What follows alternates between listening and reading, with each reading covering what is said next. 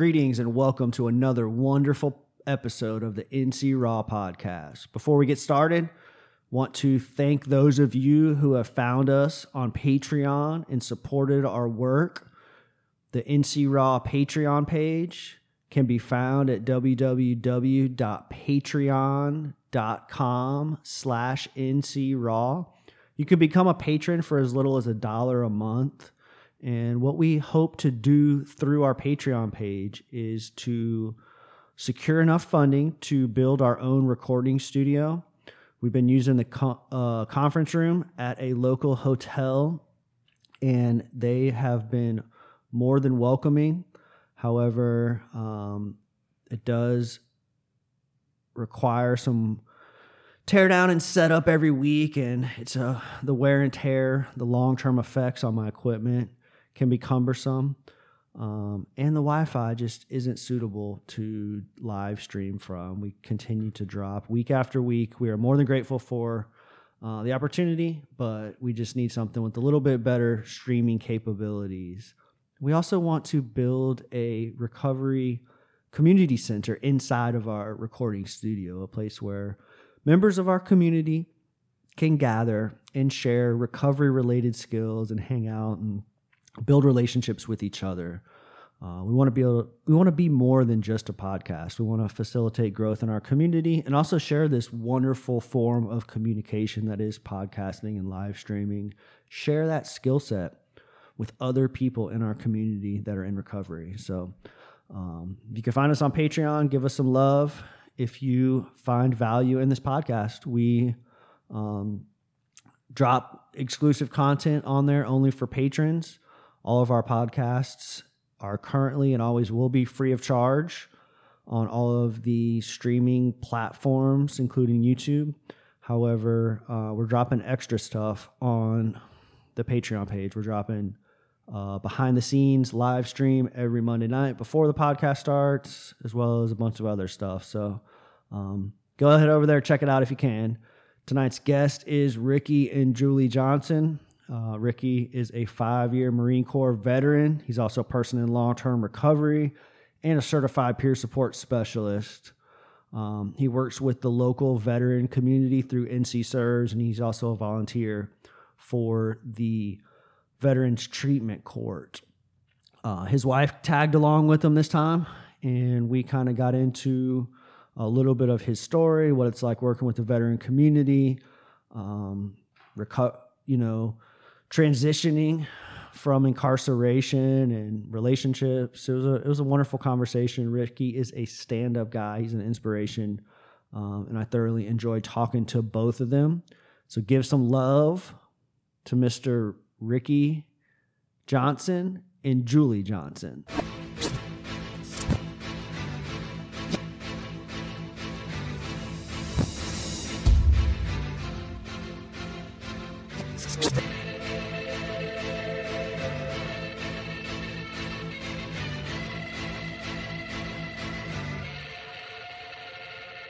I'm just an individual, living a miracle, staying indivisible, connected to God and my physical. Essence of my spiritual presence is visible, totally leaving you unaware of my mental subliminal. Used to be a criminal, living so minimal, but things have changed and my life is going through different intervals. Finding that balance is significantly difficult. Timing is everything, so my timing is critical. Rhyming is literal, the unforgettable. That's why I stand before you impeccably, so presentable. I give respect so you know that I am respectable. I've always wanted acceptance, is that acceptable? I am the rival, expected to be exceptional. And I'm a grown man, handle business like a professional. I am incredible, the unconventional. And you stopping me from chasing my dreams is unpreventable.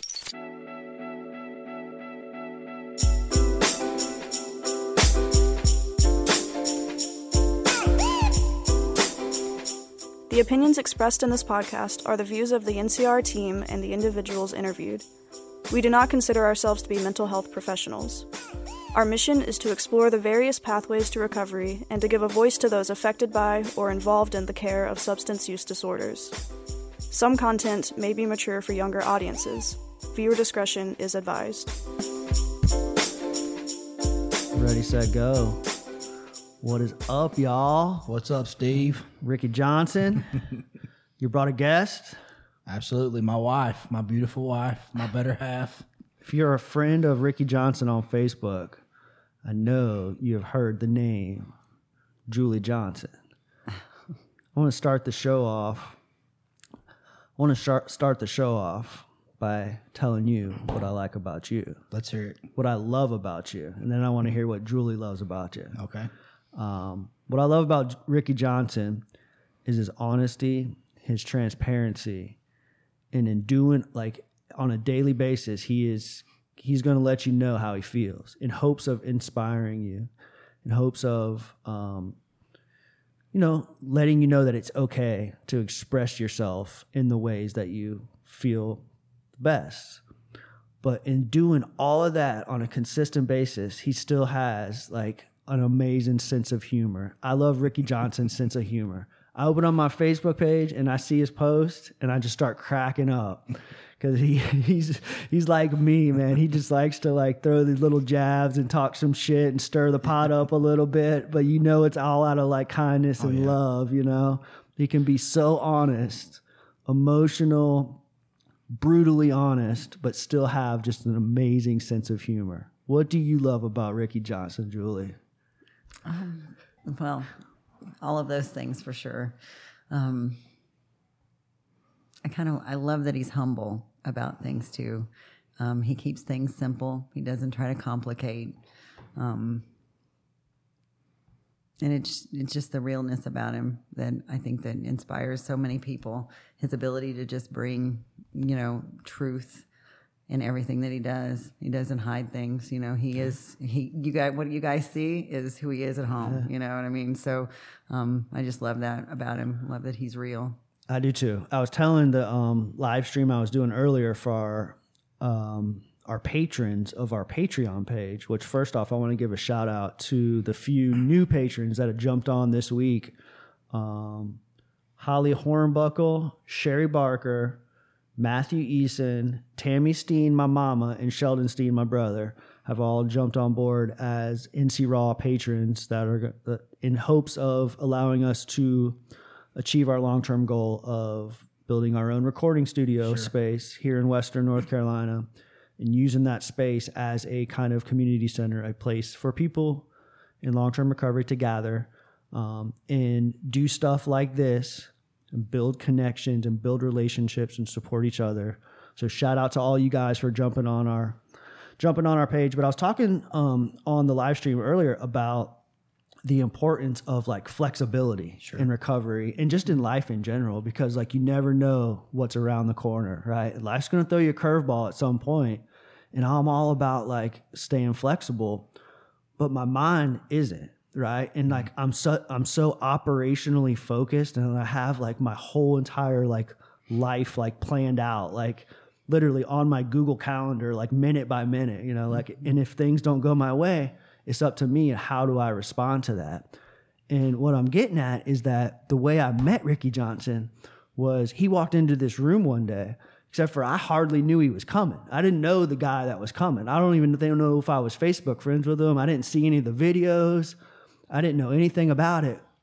And like the day of the podcast, Brandon had asked us, hey, can Ricky come? Or is my man Ricky, and he had your bio and stuff. And I was like, yeah, absolutely. Like if you think that he's got something to say and we can do this, absolutely. And like, had I not been so like flexible, because I plan these guests out, I got guests booked all the way through April, and a long list of people coming afterwards. And had I not been flexible just in that moment, I wouldn't have been able to like create this relationship. And like, I value Ricky as like a friend more than just like a guest of the show or somebody that we come on and like chit chat with, So what's been going on with you, man? I'm staying busy. What does that mean? I stay busy, but I keep it simple. I'm sure you follow on Facebook. We've been doing every day. We've been doing a radio show once a month. It's called NC Serves Radio. We just kind of highlight a little bit about the veteran community, and we speak about our providers. And for those that didn't catch the first episode when you were originally on, what is NC Serves? NC Serves, we're a nonprofit organization. Any veteran or their family members that needs assistance or help with a resource, we coordinate them with where to go.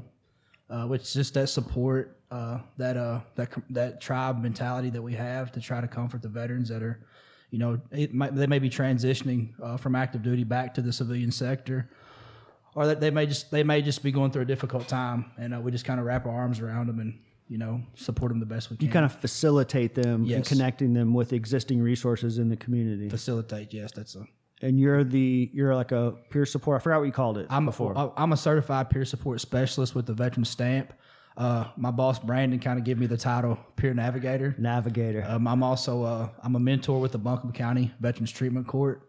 That's one of the other. That's probably probably my most gratifying role, working in the court system now. It's been a long road to get there. Absolutely.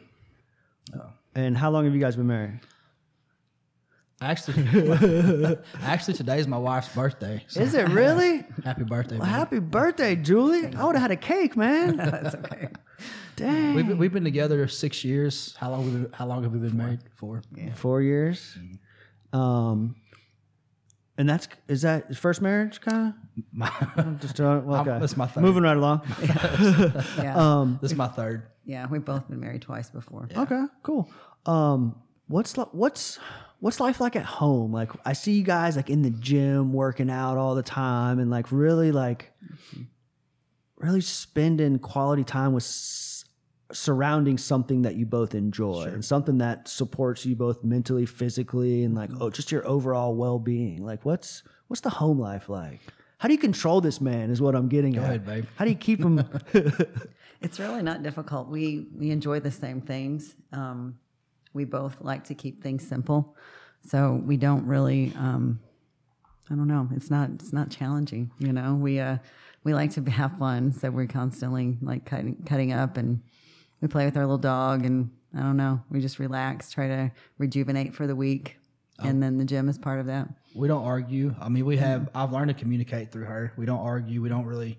We may have a tense moment here and there. I've learned to become a man through her. How to just work through situations that I used to would have ran from, or just say I'm to hell with it. I'm not going to talk about it.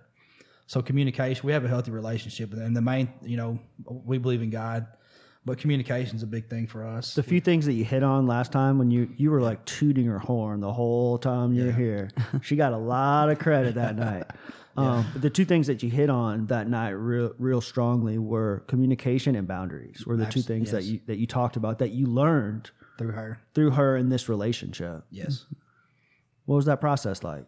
It was difficult. I was talking to one of the guys I mentor today about when I began this transition, having somebody to set boundaries with me, teaching me how to communicate. Part of those boundaries was it was humbling, but it was brutal. Having somebody to tell me, hey, some of your behaviors aren't acceptable. This is the way you appear to other people, and it hurt, but it taught me how to grow. It helped me to become a better person. It gave me the avenues to work on myself. Yeah. But it was a humbling experience for sure. You talked about I've seen this redemption of Ricky Johnson, right? And I talked about in the beginning about these videos, these just completely vulnerable, like brutally honest, yet like taking ownership of this experience, and kind of like I talked about with flexibility, but just like the way that you view these experiences and share that with the world, but the way you view these experiences is always from a point of view of like, what can I learn from this? Sure. What are my takeaways? How can I apply those takeaways to be a better man and in the next steps of my life or the next experience? How can I apply what I've learned and move forward with that? How did you get to that point where you like decided to start doing these videos? Man, honestly, Because like before, the old Steve Steen, the old Ricky Johnson, like to get on camera in front of the world and like talk about your emotions and like how you're feeling with not just like somebody privately, but the entire world. That's a step of vulnerability. That's a leap of vulnerability. The first video I ever did, a lady from my hometown contacted me and she asked me would I kind of give her grandson some encouragement who was struggling. So I sat in front of an iPad and looked crazy, and it was horrible, but it came from my heart. And I decided to do another one and just speaking about my son's suicide. And when I made this video, I was seeing the impact it had on people, and having that, it gave me that sense of worth and value. People telling me, "I keep doing this," and honestly, being so transparent and being so open about it with everybody, it gives me strength and momentum and leverage. It gives me, it liberates me. I basically do it to let people know there's nothing you can say about me that I've not said about myself. And I also do it to let people know, no matter what you're going through, you're not the first, you're not the last, and but you can be one of the few to come out of it. I want them to know I don't do this because I'm proud of it or ashamed, but I want to let them know that they're not the only one. And I don't expect people to be, tell the public about it, but I do that to let them see, hey, it's okay, that you've gone through this. You can go on any social media app and pull up like inspirational videos or words of wisdom, and like you never know what you're gonna get, right? You're gonna get somebody trying to sell you something, or you're gonna get somebody that has their head up their ass and their ego patting themselves on the back or their ego in the way. When you go to Ricky Johnson's videos, you get, like you mentioned, Julie, at the beginning, you're going to get a sense of humility. And it's not like, look at me, look where I'm at, but it's like, this is what I've learned today. Sure. Let me share a little bit of that with you. This is how I learned it. It's definitely not out of greed or any sort of like self look at me kind of deal. It's totally from a humility point of view. I could get on social media and Facebook and I could say a lot of things that sound good and tell people what they want to hear and get millions of views. I know that. That's not who I am. I mean, I say things that somebody may not want to hear, but I even need to hear it at times. That's how we grow. That's how as a human race and a society, we like learn from each other and we evolve is through those like uncomfortable conversations. Sure. Right. And like, that's not natural. Like we don't naturally want to have those conversations. Yeah, babe. There's sometimes I have to tell her, I'm like, she'll communicate with me, I'll call it, and I have to tell her, like, after I take a step back and I process what she's said to me, she's right, but I have to tell her, look, none of us like to be told, hey, you're wrong or this is not acceptable. It hurts at first, and then you take a step back and then I'm like, you know what, I see your point. So yeah. It's definitely a skill that has to be like cultivated, and you have to high level of self-awareness as you're kind of like in the moment and going through the moment. But yet you do it like very well, Ricky. You do. It took and it's something I tell people now. If she would have told me in the beginning the person that I used to be, she can tell you who I was. I was a very raw. We're gonna get there. Don't worry. Sure. If she would have told me in the beginning, it's going to take this much work for you to get from here to here, I couldn't have done it. It was just slow grooming, planting seeds. That's what it was. It's just she just would, let me vent, validate what I was going through, and let me work through it. I mean, even with my videos in the beginning, I'd speak on emotion a lot. And feeding into stuff, and I'd say, "Babe, I made this video," and she's like, "Do you really see how somebody could take you the wrong way?" And I'm like, and I get offended at first, and I'm like, "Yeah, I can see that." She's your best critic. Absolutely. Sometimes. Yeah. Who's the Ricky Johnson that you met originally, and what type of growth have you seen in him? Well, I mean, it started out with just having a really low sense of self-value, you know. When I met him, he was kind of coming out of that a little bit. He was really striving to do something different, you know, and you could tell that. Like he really wanted to have a sincere change. But prior to that, just, you know, seeing kind of that person beforehand, it was that person that sometimes we are in addiction, you know, whenever we're struggling to really see the value in ourselves. So what's the point of trying? So, you know, anything and everything is kind of open. And it only makes us feel worse about ourselves. So we're in that terrible cycle where we just keep reliving everything every day and wondering why it doesn't change, you know. And I did see that in him for sure.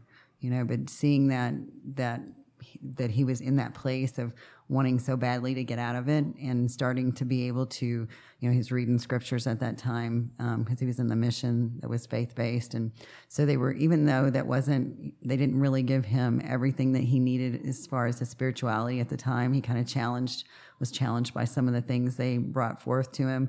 He still would take it in, digest it. What can I learn from this? Just like you said. And so it was really about the growth of the situation, the growth of the experience, and that's what's brought him out of it. How did you develop that skill to look at every experience from a point of view of what can I learn from this? Like what changed? What kind of shift in mindset, or what led up to that point? I was because it's hard. I think it was just I had hit the bottom. I mean, I hit bottom multiple times, but this last time I was tired and I was willing to do anything possible to come up, to be done with it and just make it, you know, do something different. And I can't give you an exact moment, but it was just I was willing to do anything. I was absorbing everything that I could get just to, you know, to grow as a person. Talk about that defining moment. The defining moment was I was living in, it was kind of like a halfway house. It was jail, but you could go to work. And it was called the Community Supervision Center. And I couldn't stay sober in this facility. And the day that I was to go full time at this job, a factory I was working at, I had like a month to prepare for the urinalysis. I pissed dirty on the day I was to go full time, okay? And I'm walking out in tears. I'm like, I was like, I'm sick of this shit, man. I was done with it. And I was hurt. I was just a ton of emotion. So I go back to the facility and I talk to my probation officer and I asked her, I said, do you truly care about me and my sobriety? And she said, yes. And I said, well, you got to get me the hell out of here. So that's when I ended up in this rescue mission.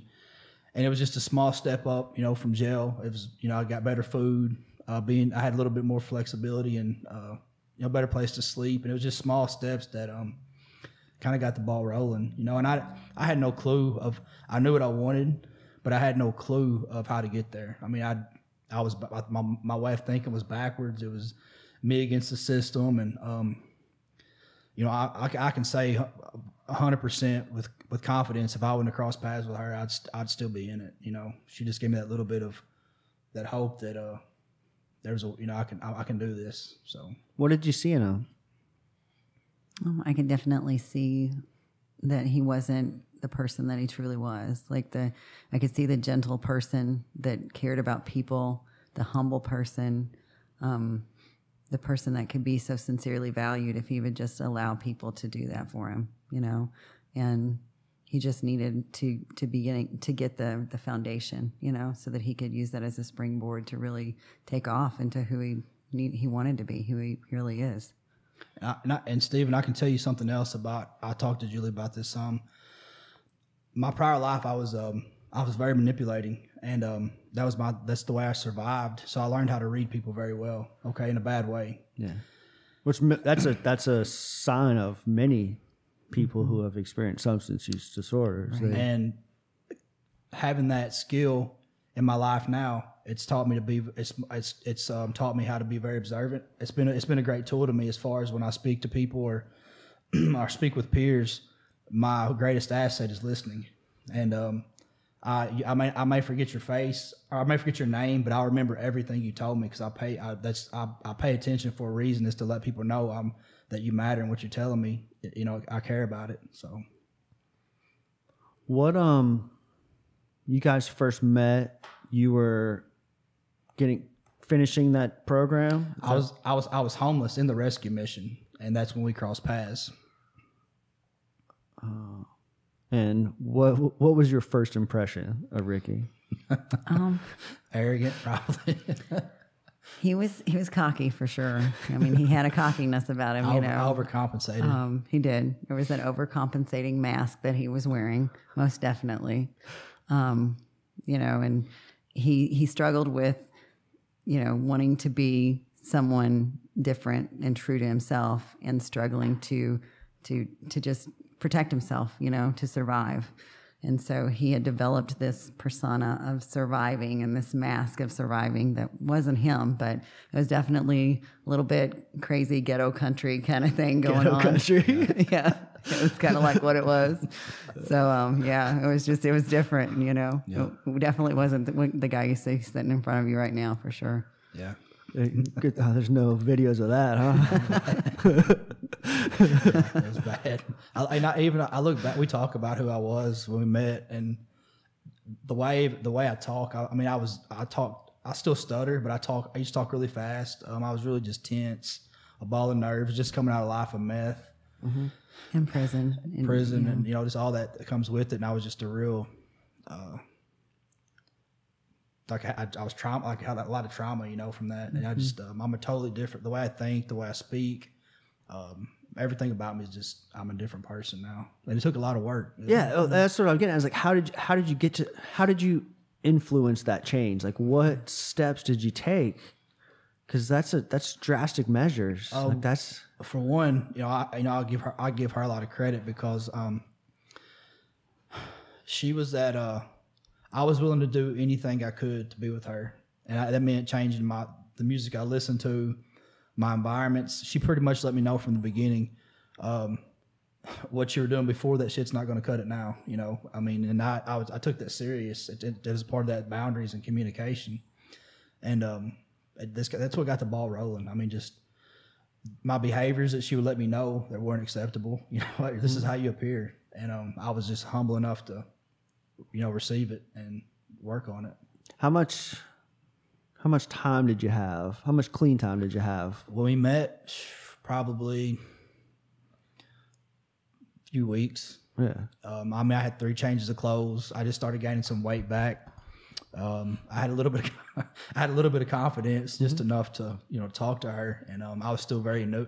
To sobriety. Yeah, I think because what I was getting at is, like, you know, you hear the myths of early recovery and relationships and stuff like that, and like for just as many of those like critics, there's just as many success stories. You know, and we talked about that the other day. I mean, it didn't dawn on me how scared she must have been to take a chance on me. You know, like I was this horrible in relationships, a ton of baggage, felonies. I'm still owed a lot of money in fines, and But like you said, like we said earlier, though,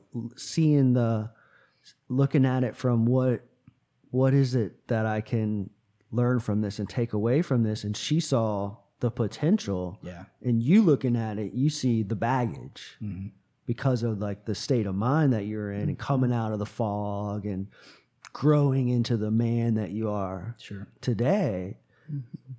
Looking back, it probably seemed like a lot of baggage, and if that's what you want to call it, it probably was. Yeah. But that's not what she saw when she, not just when she interacts with you. She saw what you wanted. Sure, absolutely. That's a good way of putting it. Right? Because you knew what you wanted. Yes. You wanted to be happy. You wanted to be a man. You wanted to be in long-term recovery and grow spiritually and grow your faith and get this solid relationship. She saw what you wanted. Sure. And we kept it simple. I mean, like that, like you're saying, just simple. It's just different, good food. I mean, just baby, just sleeping in a warm bed, not having to worry about warrants, the door getting kicked in. It was small things to me that meant everything to me at that time. Music, listening to music, just things that I neglected for so long and things I had to worry about, I just didn't have to worry about it anymore. So Let's take a step back and let's kind of dive into how you ended up there. sure. You're a veteran. Yes, I'm a 5-year Marine veteran. Like I mentioned before, I'm also a mentor with the Buncombe County Veterans Treatment Court. I didn't, I'm very open about my past and my childhood. I had good parents. My mother was a good woman, and my dad, my stepdad raised me. Okay, and my mother and my biological father, they made bad choices. Okay, they both died alcoholics. Growing up, I had a good childhood, but the truth is I was exposed to substance use as a kid, alcohol, and it appealed to me. And Did it like heavily drinking or like over intoxication became kind of acceptable behavior for you as a young sure person? Yeah, yes, and Kind of normalized. the thing, my mom didn't really, she didn't encourage it, but she didn't discourage it either. It was kind of accepted among, my families, both sides of my family. How old are you? I'm 39. And out of the Midwest, right? Yes. Missouri? Mm-hmm. Is that right? Do you think that 39? Yes. Do you think that a part of that is just kind of like, I don't know, generational? Absolutely. Like, because that's somewhat of what I recall as well. Yes. I'm 38 years old, almost 38, and that's like, it was just like drinking was like normalized. That's what we do on the weekends. We over intoxicate. We watch the ball games. We go on vacation. We go to these places, and that's like the behavior that's attached to anything that we do. I mean, I can remember my dad, my biological dad, and like I said, guys, the bad choices I made, it's because I did it. But I can remember him. I can remember my dad taking me to bars at like 3 and 4 and 5 years old, and it was acceptable and it was fun to me. But looking back, it was very dysfunctional, because it impacted me. What the things that I was seeing and hearing, I never forgot it. And like I said, it didn't seem like a big deal to me, and obviously it took a huge toll on my life down the road. So, at what point in your life did you experience consequences? Were you like casually and socially using prior to joining the Marines, or I drank casually before the Marine Corps. I done meth like once before the Marine Corps. My heavy substance use didn't get heavy until after the Marine Corps. I mean, I drank heavily from the time I was 21 until I discharged from the Marine Corps. But my first taste of actual consequence was in the Marine Corps. I got a DWI, and I was 21 then, so that was my first DWI. And you got out of the Marine Corps after doing 5 years? Yes, 4 years and 8 months. And started using meth? Yes. What led up to that? Why? I've talked to her about this. I don't know. I was just, I was curious. It was around me. I was just curious. I wanted to experiment with it. And it was, like I said, if you know anything about Marines, we're very repetitive, obsessive, we're competitive people. And for me, add substance use into that mix. It was a perfect storm. Watch out. And I already had that, I had an obsessive personality. And that made that personality, it helped drive me to do some great things. But then you throw substance use into that with me, it wasn't good. And the first time I done meth, I loved it. What kind of lifestyle were you living at that time? Were you like into fitness and things that you're into now, or? I got out of the Marine Corps in decent shape, and I swore I'd never stop working out. And then I got into meth, and it kind of took it to it doesn't work like that. But it was a very toxic lifestyle. So what led up to that defining moment that we talked about a little bit earlier? As far as what? It's like what happened? How did you get to that point where you're ready to change? Like I tell a lot of people, something swift come through my life. I wasn't laying in bed one day and I woke up and thought, you know what? I don't want to do this anymore. It was just something that kind of forced my hand. Like I need to do something different. Yeah. I lost everything. Literally, I lost everything multiple times. And this last time I was just like, I'm sick of this. And I think that's what I was trying to ask is like, why that time? What was different that time? out of anything else that led up to that point? Her. Yeah. I think that from my perspective, what I saw in him is I think it's important for us to give a lot of credit to our faith and our beliefs, because one of the things for me that helped me not give into the fear that might have been there just from the knowledge of him being early in recovery and potentials for disaster and all those things that you read about and you hear. For me, it was that belief in my faith. I had prayed and prayed for someone to come into my life with likenesses of my own, and then when I met him, he was kind of going through that same thing. We're really trying to dig into his faith, prayer, prior life of substance use, especially meth. That was my drug of choice at the time too, whenever I was in it. So it was just, just seeing all of those things unfold, like, God, give me a sign. Next day you come in, there's your sign, and it was just like so just obvious that unless you just wanted to completely turn your back and say, I'm not going to do this, I'm just going to let fear give in, it was just, you knew it was right, there was no doubt. And so I think that's the biggest thing. But like, just from an outside looking in, pieces coming into place, knowing what I know about recovery, the connection that we had, I think was a big thing, because connection's huge in recovery and helping you pull out of it. But then also the spiritual part of it, like all of those different pieces of recovery that we talk about were really coming to place for him at the right time. And, I said a prayer, when I got fired from that job, I prayed. I said, God, if you get me out of this pits of hell that I'm living in, I'll always give back to the next man. I never blame you when things don't go my way, and I'll always give you credit when I'm blessed. And I stood on that prayer, and I was obviously, my story, I was tested in a major way, but that's how that was. I pretty much just asked God, guide me. I don't know what I'm doing. I really didn't. And my best way of thinking was proven to fail repeatedly. So I needed that. I needed some guidance from somewhere. So And you listened. This time I did, for sure. What other social supports did you have in place, or how did you? Well, honestly, at this time of my life, I'd burned a lot of bridges, and I used to kind of say people turned their back to me and all that, but the truth was they got sick of my shit, man. And it took me a while to accept that. But as far as support, her, it took, my dad and my stepdad who raised me, we're really close now, but it took a long time for us to get to that point. And my support was few and far between, honestly. Yeah. I mean, it took my circle was small. My circle was still small, but it took a while to, the support was limited, honestly. Yeah. Mending relationships. Yeah, that's a big one. Making amends. Mm-hmm. What was that process like? How did you get to that point where? Well, I had a guy tell me at the VA one time that I really respected. He's an older gentleman. He said, Ricky, the best way to get to change people's minds of you is your current behavior, and I never forgot that. And it was there's some people, I have family that still don't speak to me, and other people that stopped talking to me when I started gaining some success. There was people that stopped talking to me. Mending relationships. I done apologies didn't have any value to me anymore. I did it so many times.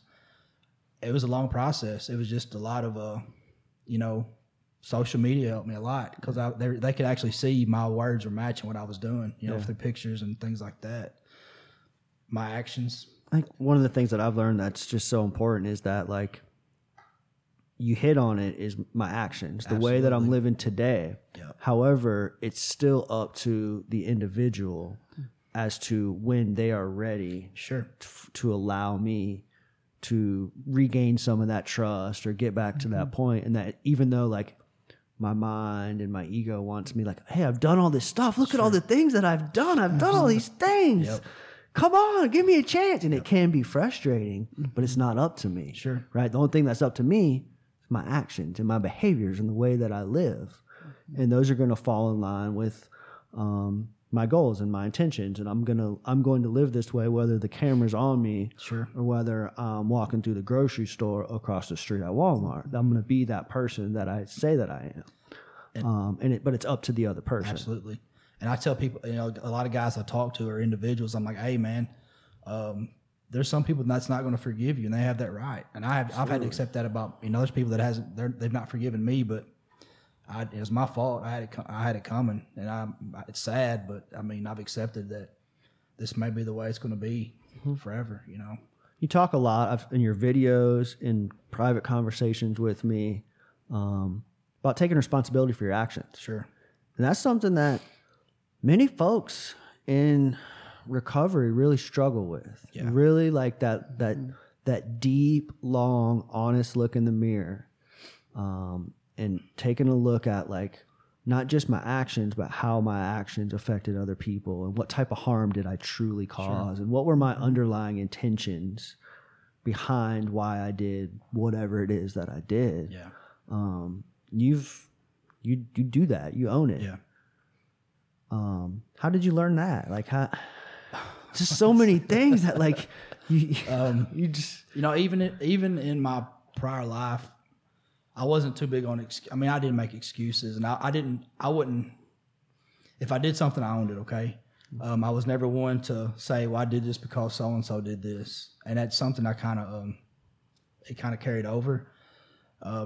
Babe, you can give a better explanation than me as far as me taking ownership of it. I think the biggest piece of it was probably feeling like you could do that, and it was safe to do that. Yeah. Like it was safe to feel, you know, and then experiencing that over and over and over again, so that it becomes like safe to just have emotion. It's like when we're in our addiction, active addiction, what do?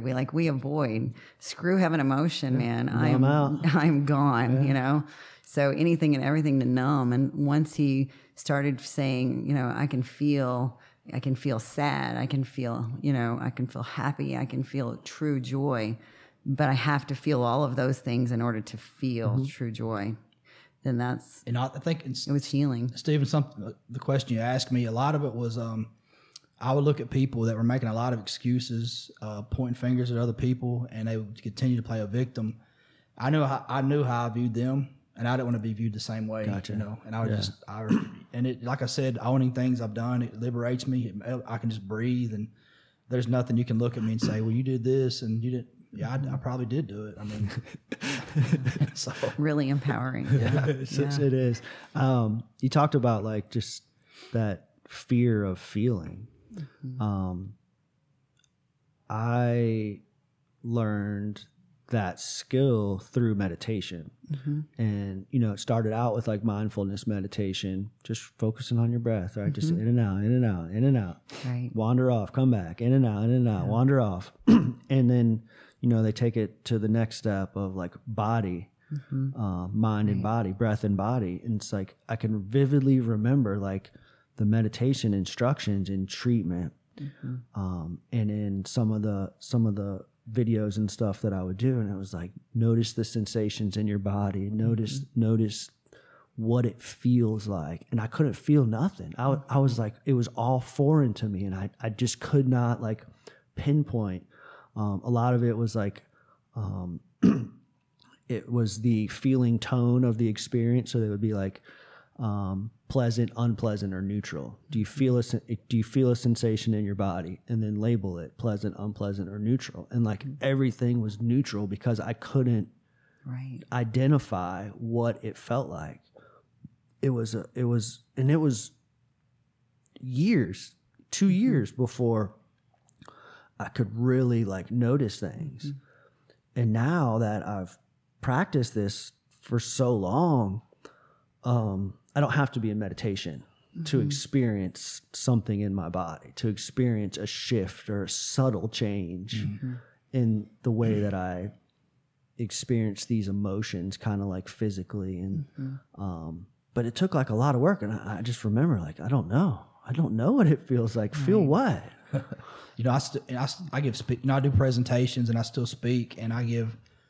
Every time I do these presentations or speak, I relive I tell my story, and I relive a lot of traumatic stuff. And there's still times, man, I got to stop in mid sentence and just, I may start crying, and you know, in front of people, or I have to recompose to catch my breath, man, because it just hits me all of a sudden, and you know, I still get emotional. But that's the difference today, is that like you're okay with that. Yeah. Right? Like we're okay with having this difficult conversation with strangers, right?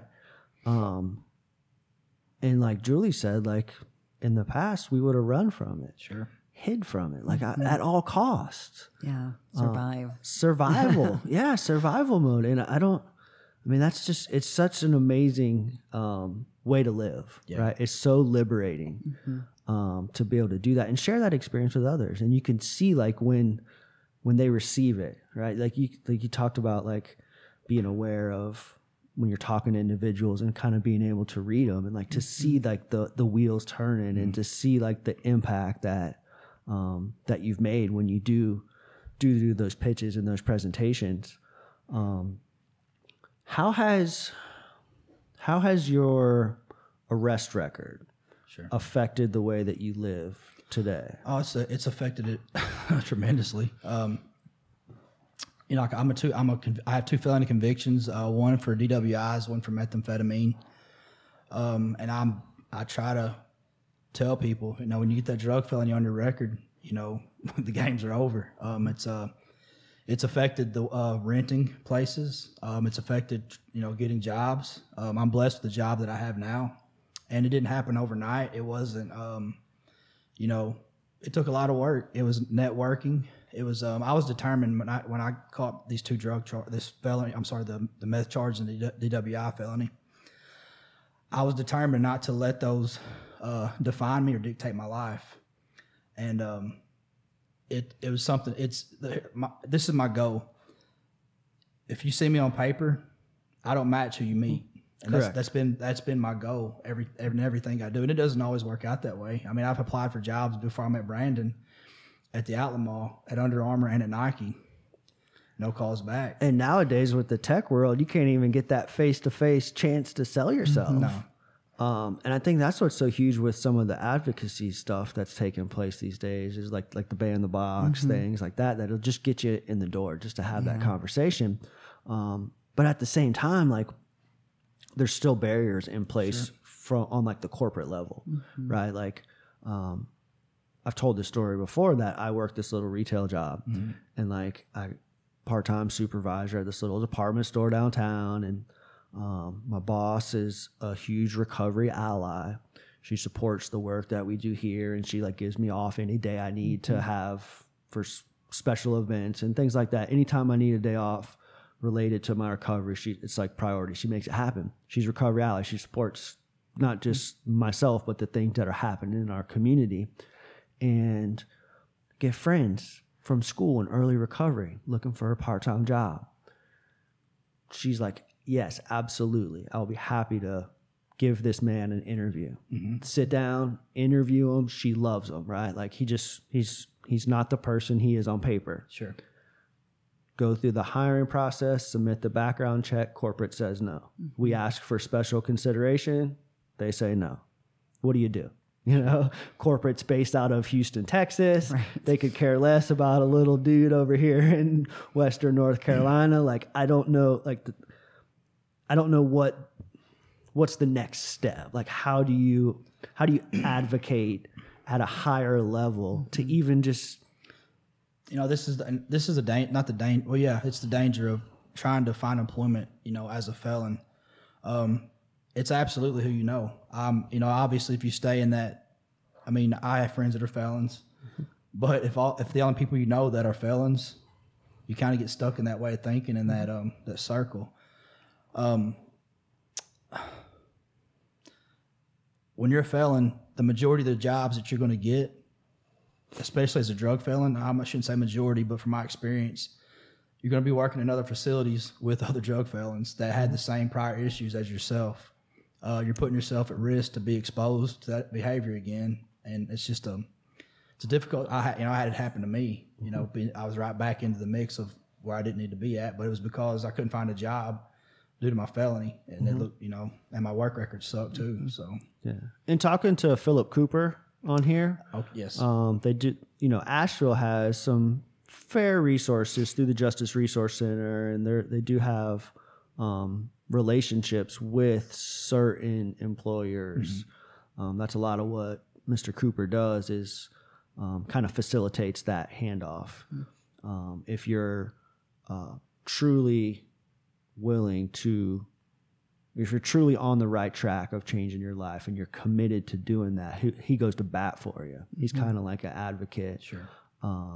But in talking to him on this podcast, we were talking about like that process, and he was like, the first thing that I ask these individuals when they come to me is, who's your sponsor? What kind of step work are you doing? What does your recovery look like? And I get into that first. And if I think that they're a good candidate, then I'll go to the table for them. But there's not a Philip Cooper in every city in this country that's, doing that work and willing to do that. And I think it's so valuable because you never know what Ricky Johnson who's the next Ricky Johnson. You never know who you're going to run into.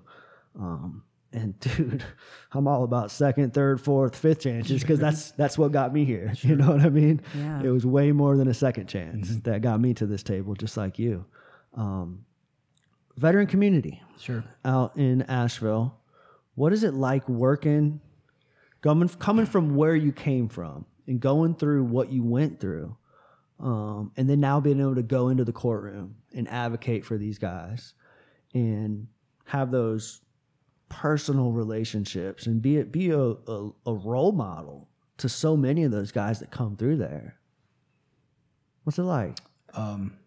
Gratifying, humbling. In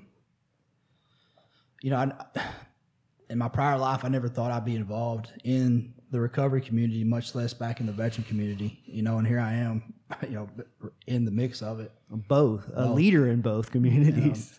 I never thought, it's every time I go in the courtroom, it's, for one, it humbles me.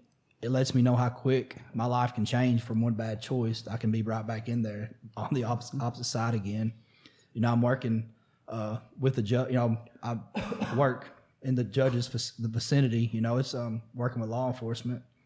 Never thought I'd be doing that, and it's great. I love it. What about the relationships with the gentleman coming through treatment court?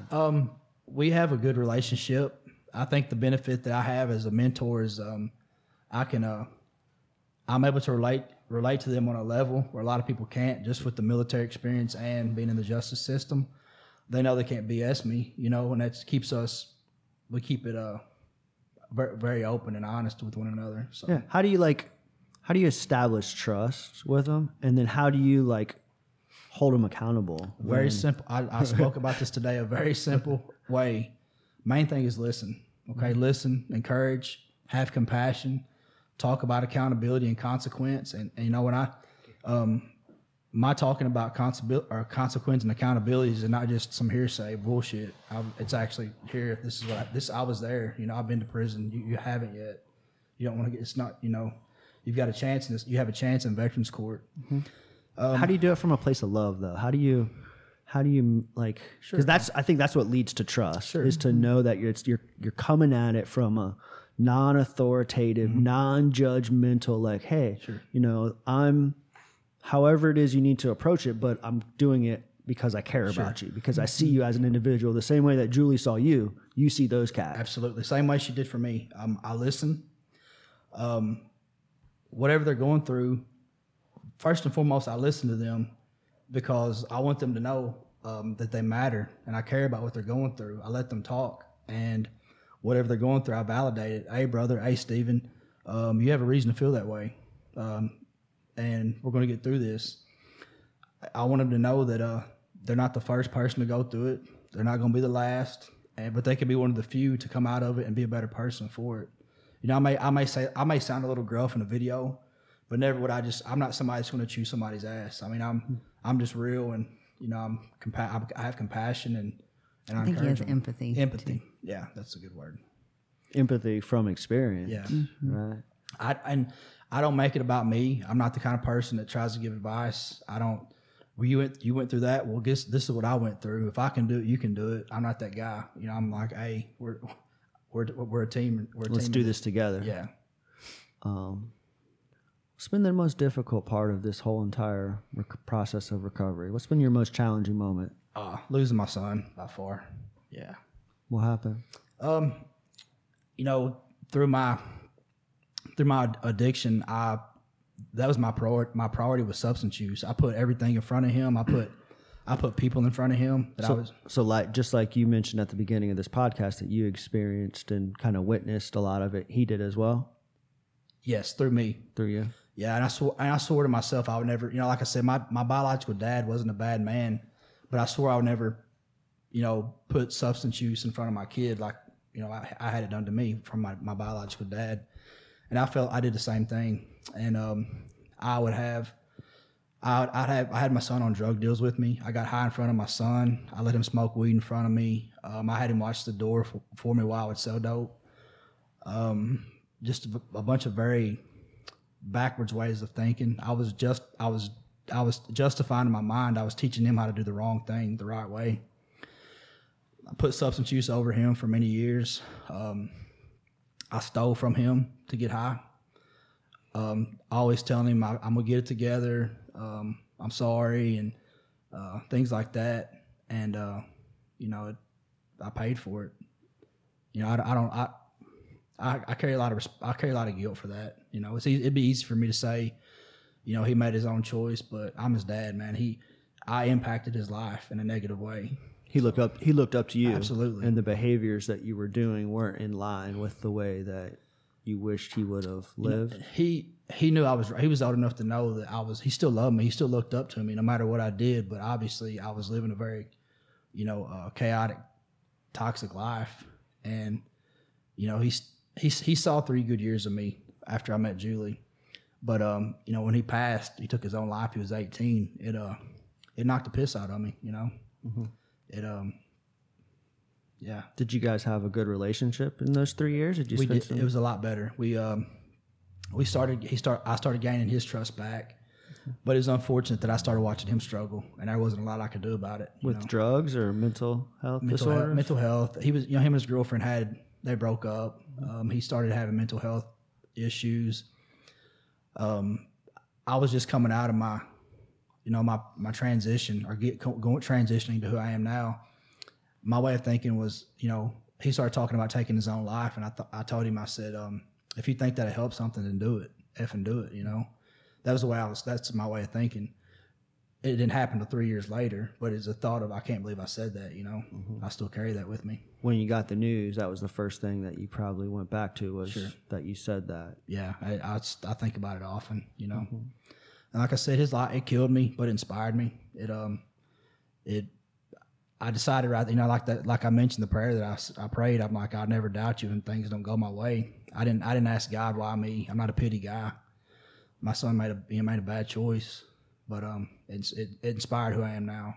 It definitely humbled me. Yeah. I'm sorry, man. That's okay. Difficult situation, and I commend you for coping with it in the most healthiest ways, and like being where you are today after experiencing such a loss in recovery and somewhat still early recovery.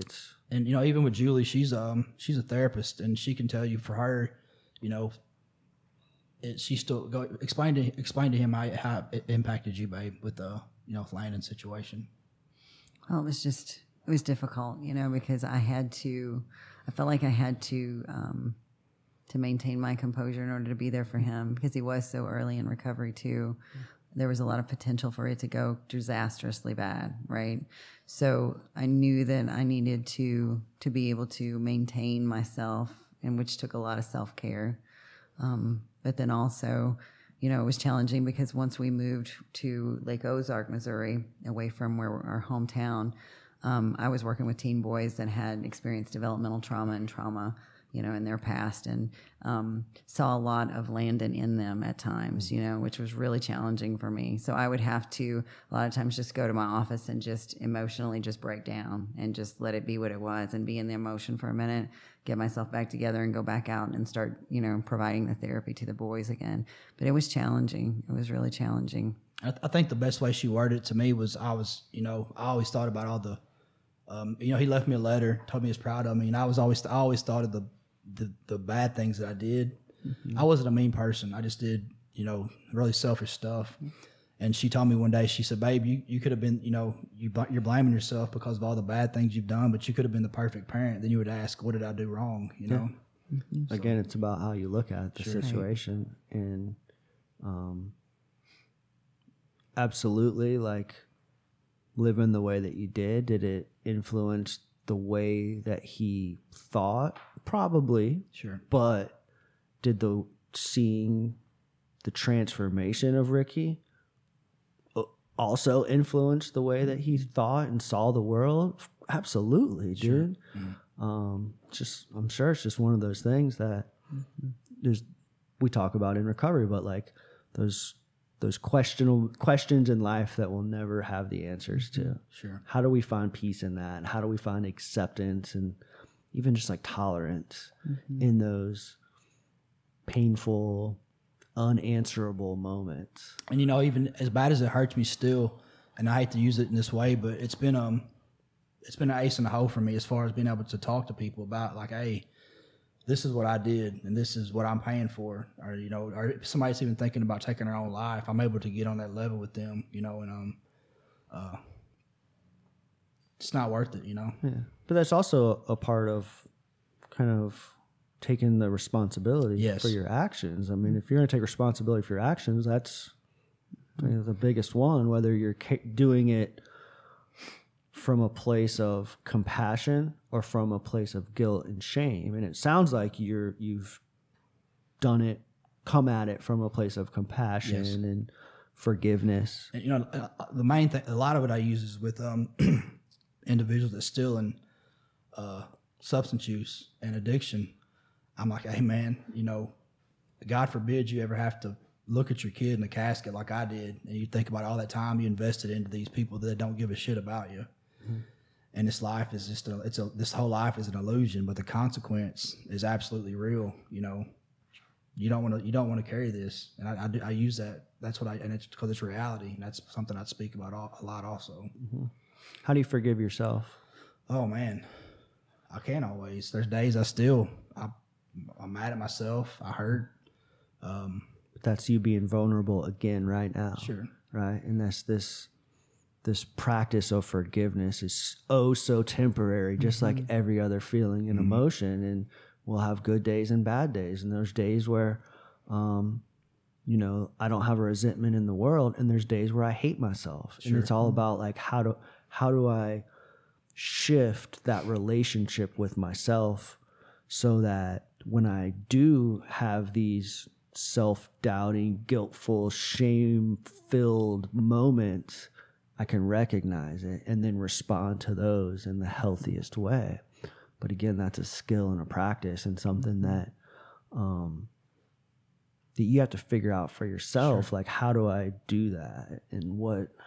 And when I talk about with his decision to take his own life, there's people that tell me, Ricky, it's not your fault, and I know they mean well, but I try to explain to people, man, what you're exposed to, what you see and what you hear, it absolutely impacts who you become. It can be bad or good.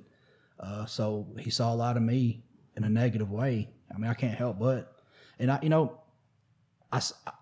may go a month or two and be at peace with his decision and think, at least he's not here in this world dealing with all this crazy crap going on. But then I might be riding down the road one day and listen to a song and it just devastates me. So, but then you go on Facebook and you tell everybody, I've seen it. Yeah. A part of it is just like, so much of my life as a young man, teenager, and young adult, I did not, no matter what my parents, I had a close relationship with my parents, and no matter what they tried to teach me, I just did not know. Like the most valuable skill that I possess right now that I did not possess back then is how to relate to my emotions. And I would just get stuck on these like what you just described could have been any one of us with your son, because I just did not have healthy relationship with negative emotions or uncomfortable feelings. No matter what my parents taught me, no matter what my counselor said, there was just, I don't know. And I don't know how to teach that. You know, I learned through my spirituality and through my meditation practice that as a 35-year-old man, you know, not as an 18 or 20-year-old kid, I would be a different person had I had those skills back then. And so that's one of the things that like I always think about is like, how do we influence that? You know, my girlfriend has a 5-year-old son, right? How do I teach him those skills now so that when he gets into middle school and he gets into high school, he'll have a set of skills to turn to when self-hatred and shame and guilt come up? Because it's going to come up, whether it's through drugs or relationships or whatever. Those things are going to happen. How do I teach them that? And I don't know what the answer is. You know, I don't. It's just unfortunate that most of our skills and our lessons are learned through going through hell. Learn the hard way. Yeah. Why do we have to learn the hard way? Julie, what you are a counselor, a therapist? Yeah. What kind of work do you do? Well, right now I work at Behavioral Health Group, and I'm a program director and a therapist there for medication-assisted treatment for opiates. Okay. How did you get into the helping field? What was it about? Gosh, it's interesting because I started out in business, and I actually got a job back in our hometown in prevention, drug and alcohol prevention, and because of my past addiction, I thought, well, maybe this is an opportunity for me to give back in some way. Maybe that's why I went through that at such a young age, you know. So I thought, okay, I'll try this. I'll see what it's like. Well, it was challenging because I was going into the schools, you know, doing prevention talks and education, kind of like what we had in school whenever we were there. And, you know, when the person comes in and you're kind of sitting there whenever you're the person in addiction and you're going, yeah, I don't believe anything you're saying. I mean, this is all a bunch of garbage, no you know? way. Yeah. And that's like the miracle answer is like, how do we teach it in a way that they can receive the message and understand the consequences at a young age? Yeah. And I mean, that's kind of how I started. And then they needed a counselor. And so they said, surprise, basically, we're going to send you to these classes and you're going to become a counselor. And I was like, what? You can do that? Like, I thought you had to have an education for that. And they're like, well, you're going to get the education in substance abuse. So that's where you're going to start out. And once I started out in counseling, I really enjoyed it. It was like, I knew that was where I was supposed to be, even though it was challenging at times. So there was times whenever I thought, I cannot do this. You'd have a really challenging patient or whatever, you know. And it was like, I just don't know if I can do this. I don't know if I've got it in me. But it was growth, you know. It was like our challenges we have as individuals. Let me stop her real quick. Julie, she quit school, high school, acquired her GED, went back and got 2 master's degrees while raising 2 daughters and working full time. So yeah. And she still has an addiction. It's me. I know. I seen her stalking you in the gym. Yeah. I seen her stalking you in the gym. But yeah, I definitely I look up to her for being able to accomplish all of that. Huge, you know, huge, yeah, huge. And she would never tell you, but that's something I brag about because it's a big deal. So she's very humble. Yeah. It was surviving though. You know, it's like you said, for so long you run from your emotions. And I was raised by a guy that, you know, no vacations. He was a farmer and he worked constantly. It's all he did, you know? So I was raised in that survival mode. This is how you find value in you. And if you don't do this, then you're not valuable. And, you know, so it was like, you're going to do this no matter what. So there was definitely a drive there. But at the same time, there was no, like, let's stop and feel for a while, you know. It was still, even though I wasn't in addiction at that point, it was an addiction. Mm-hmm. You know what I mean? It was just a different way of distracting my mind from feeling and being in the moment. So it took me a long time to get to that place. So just imagine this beautiful woman with 2 master's degrees, but grew up on a farm. She can drive a tractor. She raised cattle and she can castrate pigs. All those things. And a Midwest boy like you, man, there ain't no turning back from that. Yeah, she taught me. I didn't even know how to drive a tractor. We were on her dad's farm, and she's on there grinding gears. Yeah. I love it. What brought you guys to Asheville? my job with Behavioral Health Group. The opiate epidemic. Yeah. Yeah. I knew a person that was down here that was already, involved in that field, and they needed help. So that's what brought me down here. And Ricky came with it. Came with us. I told her, I said, Didn't know what he was going to do. I had no clue.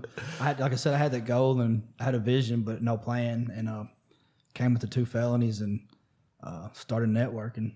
How long after you landed here did you land at NC Serves? It was a little bit, wasn't it? I was unemployed for probably 3 or 4 months, and that time I used it. The time I was unemployed, I used, that's when social media, I used it to my advantage. That's when I contacted the news station where I'm from, and they ran an 8-minute story over my life, because of social media. So I used it wisely, And they ran it back home. Mm-hmm. What was it? It was just the redemption of Ricky Johnson. Yeah. I wanted you to say it. Yeah. What was the piece like? What did they do? They came here and interviewed you? No, I went back home for a weekend, and we went back to the jail one of the jails I was locked up in. One of his friends, hometown people. It was pretty cool. Yeah. And that story has actually been nominated for a national and state award. So that's been pretty cool. The redemption of Ricky Johnson. Yeah. Mm-hmm. What do you see on the future for you, man? Still, right now I'm getting my supervision for my CSAC. Kick ass. That's coming up. Uh-huh. I'm speaking in front of the governor in June of North Carolina, the governor's working group. Still doing the radio once a month. Actually, I probably shouldn't say this today, but I'm going to. I met some people through NC Works or NC Serves who we work with, and they asked me, or Brandon asked me to tell them my story, and they invited me to Manhattan to speak. Oh, hell yeah. To New York. So that's probably going to be coming up soon. Same stuff, man. Staying busy, staying humble. What's the radio deal? Because we kind of brushed over that real quick at the beginning. It's a 103. And then how can people catch it? It's a 103.7 WPVM and Nashville. Poplar Bluff's where we moved from. It's once. I don't have the schedule, but it's once a month. It's NC Serves Western and ABCCM. We just highlight our providers, talk about the veteran community. This month is National Women's Appreciation Month, so we're highlighting female veterans. Every month it's just something different. It could be people that NC Serves has benefited. Somebody like me or other veterans. Cool. It gives the community an awareness of how to better support veterans and what's going on. It's definitely a needed service in the community. Hit your Facebook page. You always post, and NC Serves always posts when you guys are going on the air. Julie, harm reduction. You moved to Asheville, start doing harm reduction. Methadone clinic, needle exchange services, stuff like that? We don't do the needle exchange services, but we do link them up with resources so they can do that. Mm-hmm. What's the difference in the recovery scene here in Asheville compared to where you guys come from in Missouri? I would say that there's a lot more heroin here. Back home, it was more meth. There was some heroin, but not. It was more pain pills, which. Here, there seems to be more heroin. There's still the addiction to the pain pills that sometimes leads people into the heroin addiction, but definitely back home it was more pain pills, at least at that time. What about like recovery? You see, more abstinence-based back then.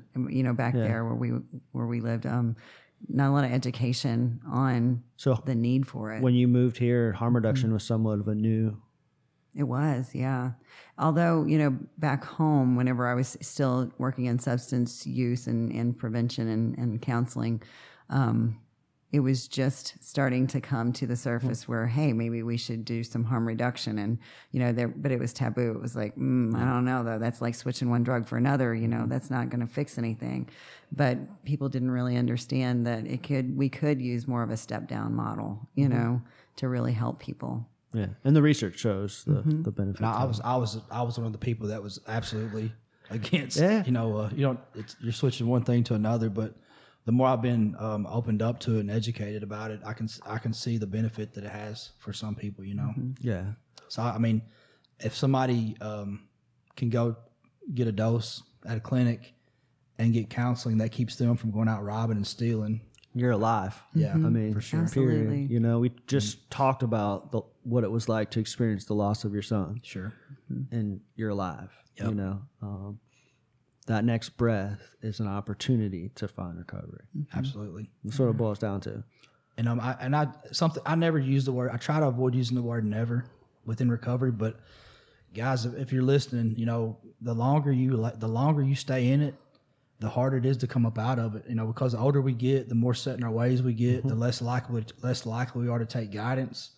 Obviously, any time you use it, you're closer to death or closer to going to prison. You know, so I don't like to use the word never, but the longer we stay in it, it's just, you know, it's harder to come up out of. And like, I mean, we're about the same age. I talked a lot about like, you know, finding recovery in my mid 30s. Like a lot of like the guilt and shame that it was the hardest for me to work with is the loss of time, the decades of my nieces and nephews being born and holding them as babies and having relationships with them. It's like there's 15 years that Steve wasn't present. You hit it on the head. And so like what would have happened if I found recovery at 22? What would I be doing today? You know, like, and that's just things that I think about. But you also talked about like finding it later in life. It can be somewhat difficult at times. I can vividly remember driving up here after getting fired from my job and driving up my little mountain road just to get away because I was so mad for losing my job when it was my fault. But I was blaming the employer and I was blaming all these other people in my life. So I ran away from it. And I came up to where I'm living now, the little cabin. And I can like vividly remember like having this, you know, literally lost everything. Job, my home, girlfriend. All I had was my truck left. And I can remember driving up my little mountain road and just like reflecting on my life. And I was intoxicated at the time, but just like reflecting on my life. And like there wasn't the thought of changing did not cross my mind. I was thinking about what I just described about not having relationships with the nieces and nephews and my brother and not being present in their lives and the people who loved me and should be involved in my life and not having that relationship. And the only thing that I felt was acceptance. I accepted that I would be a lifelong alcoholic and a lifelong drug user. And I just could I vividly remember, and this was 2012, 7 years ago. I mean, I vividly remember just driving in my truck up this little road, just thinking like, okay, well, this is what my life is. I am and always will be a career, lifelong user. And like the thought of stopping never even crossed my mind. And it, I mean, recovery was accessible. Like I had supports in my life, but it just didn't, it wasn't there. And it was an acceptance. It was like, okay, this is who I am. This is where I'm at. This is what my life is. And you know, you mentioned, you know, like, and another part of the longer you stay in it, man, that guilt and that shame just piles on. And that's another reason I'm open with people is to let them know, hey man, it's okay that you've done it. Or it happens. You know, you don't have to stay in it. There's a way out of there. You know, you don't have to keep doing it because the longer you let that stuff pile on, it'll weigh you down. And some people never come out of it. There's just so much. There's so much fear of like initiating that change, and that's why like I think the harm reduction stuff is so valuable because like Julie's clients have a relationship with Julie, so when they have experienced those consequences or they have experienced those thoughts, like if I just shared with you in your office what I was thinking and feeling, you could have totally rephrased that to like, well, you know, this is what is available. You're not a lifelong whatever, you're a person, and da da da da da. And that's just like planting those seeds that you talked about. I don't know, man. It's just, I think about this stuff all the time, and it's just like, I don't know what the answers are. No, I ask these questions on the show, and I just don't know. I was talking to a guy I mentor today, and where I was reflecting on, you know, I'm a clean guy, and I was thinking about all the places that I've laid my head before, you know, just the smell of piss and just filth, and I lay there looking up thinking, how the hell did I end up here? You know, I look back at that and that's something I think I still reflect on, that I never want to go back to that again. The thought of it repulses me, you know, and I know how quick it can happen. And how quick you can go back there. Absolutely. Man. How quick you can go back there. I think you hit it on the head with like just taking responsibility for your actions, because it was something that I was just avoided at all costs, you know, like there was no. I wanted to ask you about something. I saw a post that you made a couple of days ago. Okay. National Women's Day post. Yes. Mary Jane. Oh yeah, Mary Jane, if you're listening, I love you. Who's Mary Jane? What kind of role did she have in your life? Huge role. Mary Jane's my stepmother. When my dad, Pop, my stepdad, when he married Mary Jane, I kind of gave her hell, you know. I was in a bad. I'd steal from them. I was disrespectful. I'd get high in their house. I was just not a good person. Well, it come to the point in my life when my son wanted to come live with me, and if it wasn't for Mary Jane, my son would not have clothes. He wouldn't have had food. I mean, I failed as a father, but she was always there for him. And you know, no matter what I did, she loved me still, and she forgave me. Now we're really close now. She forgave me, and it took a while, you know. But she's one of my biggest fans. I don't like to use the word fan, but she's you got a lot of fans, bro. I hate to tell you that. She's one of my biggest supporters, so I appreciate her. You know, she's a good woman for sure. Awesome. I don't know if I got anything else, man. I'm glad you had us today. Appreciate it, dude. I'm glad that you came back. In the short period of time that I've known you, I would say that it's been pretty amazing just to see from like a distance, to see this kind of, and I didn't know the old Ricky. I only know this funny and honest. I love his sense of humor, man. He cracks me up, but this funny and honest and vulnerable guy. Let me say this real quick. Yeah. You said you don't know the old Ricky, but when I took my wife home to meet my family, they would all come up to her and go, "How in the hell did you do this? Like, what happened?" You know, they all knew the hell on wheels, Ricky. So we'll go ahead and finish. But it's been amazing just to see you kind of like step into this role. And like you talked about like taking responsibility for your actions and being honest and vulnerable, but like you really have settled into this role with like a sense of like authenticity, to where that like you talk to you privately, publicly, watch a video, private conversation, like there's no questioning the authenticity. And that's what's like we were talking about in early recovery and building that trust and things like that, is that it has to come from somebody that is truly in it for the right reasons. And that's what, like, I always thought that like those individuals who were trying to sell recovery were just like full of shit, you know, like they didn't have anything in common with me, whether they were in recovery themselves or not. They just didn't have anything in common with me. But when in talking with you and getting to know you, it is from like a genuine sense of kindness, and a totally authentic perspective. So I've had great. I mean, Brandon Wilson's been a huge mentor to me, a huge impact. You know, he's I wouldn't be here today if it wasn't for his guidance. And how come I didn't see you running in that race with him this weekend, man?